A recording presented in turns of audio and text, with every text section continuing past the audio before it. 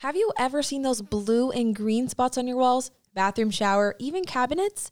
These guests in your house are most likely caused by rain, water leaks, or just by you opening the window for too long.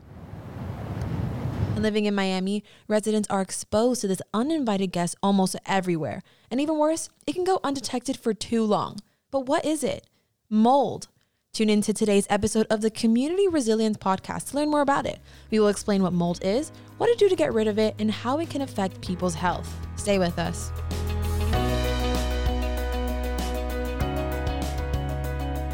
Hello and welcome to the Community Resilience Podcast. I'm your host, Stefany Desroches, joined by my two amazing co-hosts. Hi, I'm Savannah Price. And I'm Massiel Leyva. Thank you for listening and welcome back. How are you today, ladies? I'm doing well. Just, a little wet from this rainy season.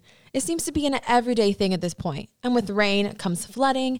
And according to the Miami-Dade County website, given the geographical location of Miami, surrounded by major water bodies, the Atlantic Ocean, Biscayne Bay, and many rivers, lakes, and canals, major rain events sometimes leave rainwater nowhere to drain, causing occasional flooding in some areas. That's right, and it's scary. Last week, I was reading online an article by First Street Foundation called Flood Risk Overview for Miami-Dade County on floodfactor.com, and it pointed out that 59% of properties in Miami-Dade are at risk of flooding.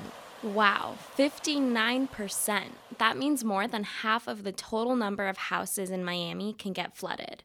And just to be clear, that 59% is not only houses located near the water, like by the beach or by the bay. You don't need to live on the water to be underwater. Unfortunately, due to the high probability of flooding in this area, it leaves those with less resources at risk of losing their homes and being displaced.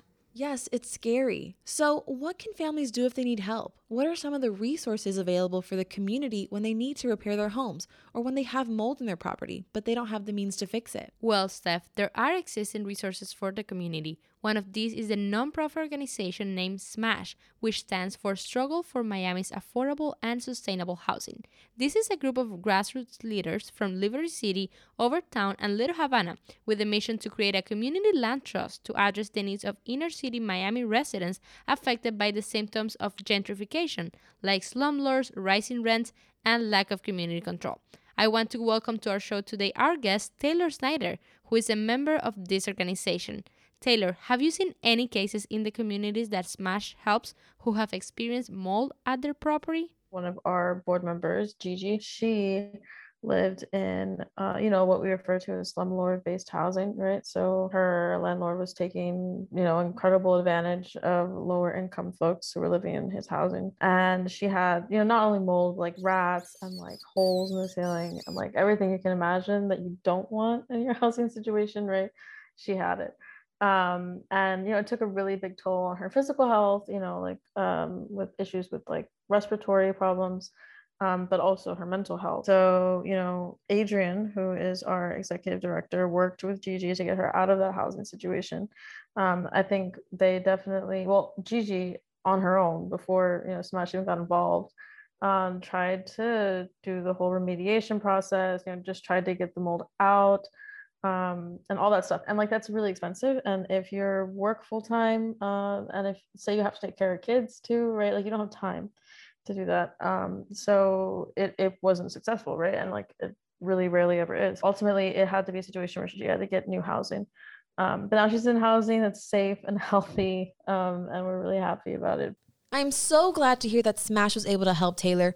It really makes a difference when you hear these stories. How frequently would you say this happens? The fact that families have no other choice than to live in these unsafe conditions. Those things happen a lot. We see mold a lot. I think water issues, from flooding, which is happening because of climate change. Places that weren't flooding before are flooding now, and those homes aren't built to handle that. So that's a lot of issues, like water will come up from the floors, warp the floorboards, make, crazy hazards and stuff like that, which in turn gives you mold. Other stuff that can be pretty dangerous is central AC that's broken and takes a very, very long time to get fixed. If you have pre-existing health issues and it's the middle of summer in Miami, it's not okay to be sitting in an apartment or a house that doesn't have AC. especially if you don't have the ability to go get like a fan or something like that. Being without AC in this hot Florida weather is a big problem, and no one should have to face these horrible living conditions that you mentioned, Taylor. But sadly, many families do. So, our last question for you. How can people get in touch with Smash if they need help? I mean, so we are often in the community, right? We're based mostly around the area that our land trust is in Liberty City. And we also have an office location at the Center for Social Change on Coral Way. So we're always available. Thank you very much, Taylor, for this valuable information and for everything Smash does for the community. We're going to add all of Smash's contact information in the description of today's episode so our listeners can take advantage of this organization. Guys, if I had these problems on my property, I would definitely sue my landlord. But not everyone has access to pay for that, Savannah. So the real question is there any organization that helps communities to take legal action? Yes, ladies, the People's Economic and Environmental Resilience Group, also known as PEER, has an equitable weatherization clinic that offers pro bono services to connect low-wealth households to existing weatherization programs. Lucky for us, we have Theresa Pinto here today, the senior staff attorney from PEER. Theresa, can you tell us a little about how PEER helps the community? We are basically a nonprofit law firm, which means that we do pro bono and low bono legal work. And then within that, we kind of focus on environmental justice and environmental law, civil rights, climate justice. So we have these kind of like campaigns that we work on in collaboration with community to kind of build sustainable and economically feasible communities. Could you explain what the weatherization clinic is? The clinic is to help communities who have a hard time accessing these programs try and access them. And through that clinic, we have clients, who are facing serious issues with their housing conditions. And so they have mold. And because of the mold, they have respiratory diseases or, they have other kind of health impacts. But who is responsible for fixing the problem? Like when mold makes a property uninhabitable, the landlord or the renter? Well, that's actually, it's a great question because it's not very clear in our law. So there's no direct law like in our state or in the county that addresses mold. There are some legal actions that you can take about kind of like the tenantability of a housing, right? Meaning like how the conditions for living there, the kind of the warranty of habitability, like these are kind of legal ways of talking about, is the housing condition safe for a tenant? And so you can use some of those kind of legal arguments and try and make claims in court if, let's say, a landlord isn't remediating, your environment and getting rid of the mold and you're suffering from it. So this means when people have environmentally acquired illnesses from their uninhabitable properties, they could potentially sue their landlord and take them to court. But going to court really isn't a solution because you'd have to prove, harm, right? So you'd have to actually prove some sort of medical condition, which it's super hard to do. And also in a lot of these communities, they don't have access even to regular medical care. So proving that harm would be hard. Thank you, Theresa. I think our biggest takeaway is that there's no real solution to the issue without federal and state laws in place. People facing environmentally acquired illnesses from their damaged properties often find themselves at a dead end. Yes, Steph, and that's exactly why organizations like Smash and PEER work with the communities to make sure they find the best possible solutions to these issues. And one of these issues that is definitely affecting communities in Miami is mold. Steph, didn't you have mold in your house recently? Yes, unfortunately, I know what a house of mold can be. I had mold in my house, and the part that made it a lot worse than my family could even imagine is how much mold there was behind the wall, what we couldn't see. That resulted in my house not having AC for a whole 2 months because the mold grew and spread throughout the entire AC system. One thing I learned from that experience and speaking with a mold expert is that the mold you see, it's just the tip of the iceberg, an issue that is a lot bigger than what we see with the naked eye. This means that it doesn't matter how hard you look, you might not actually see the mold itself sometimes. Mold affects countless properties and communities in Miami, but especially those who do not have the resources to deal with the consequences of water damage. Proper maintenance is critical when it comes to avoiding mold, and when communities lack the resources to maintain these buildings, The water damage leads to mold growth. That's right, Savannah, but I feel we need to break down what mold is. And according to the Florida Health Department, mold is a type of fungi. They grow in the natural environment, and tiny particles of mold are found everywhere in indoor and outdoor air. Indoor mold growth can be found where humidity levels are high, like basements and showers. Mold produces microscopic cells called spores that are spread easily through the air. And that's the perfect segue to go deeper into this topic. We are joined by the one and only Mr. Mold, aka Joel Heiblum, owner of Mr. Mold Inc., where they conduct forensic investigation and mold remediation for properties here in Miami.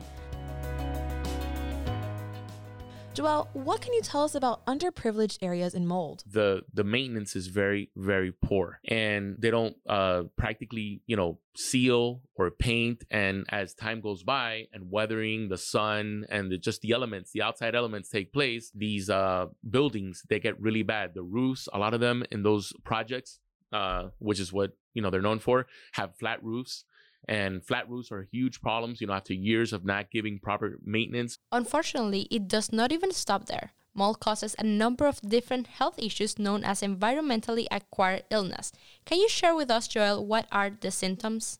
Usually the first signs are like strong headaches, but then it's followed by brain fog, memory loss, and what happens with molds, going back to the smaller particulates. A spore is very, very small. It's microscopic. Well, it's between 0.3 and 0.8 microns, to give you an idea, right? But the biggest signs, if you're in a house and you think that it's been wet or you've had any sort of leaks, if you feel chronic fatigue after some of the first signs like headaches and other symptoms, depression, chronic fatigue is probably one of the biggest signs that you have after you experience, mold exposure. Wow, that must be so difficult to diagnose if the doctors don't even know that they have mold in their homes. They can get so sick that they'll be misdiagnosed. Some of the most common misdiagnoses for environmentally acquired illness is MS, multiple sclerosis, rheumatoid arthritis,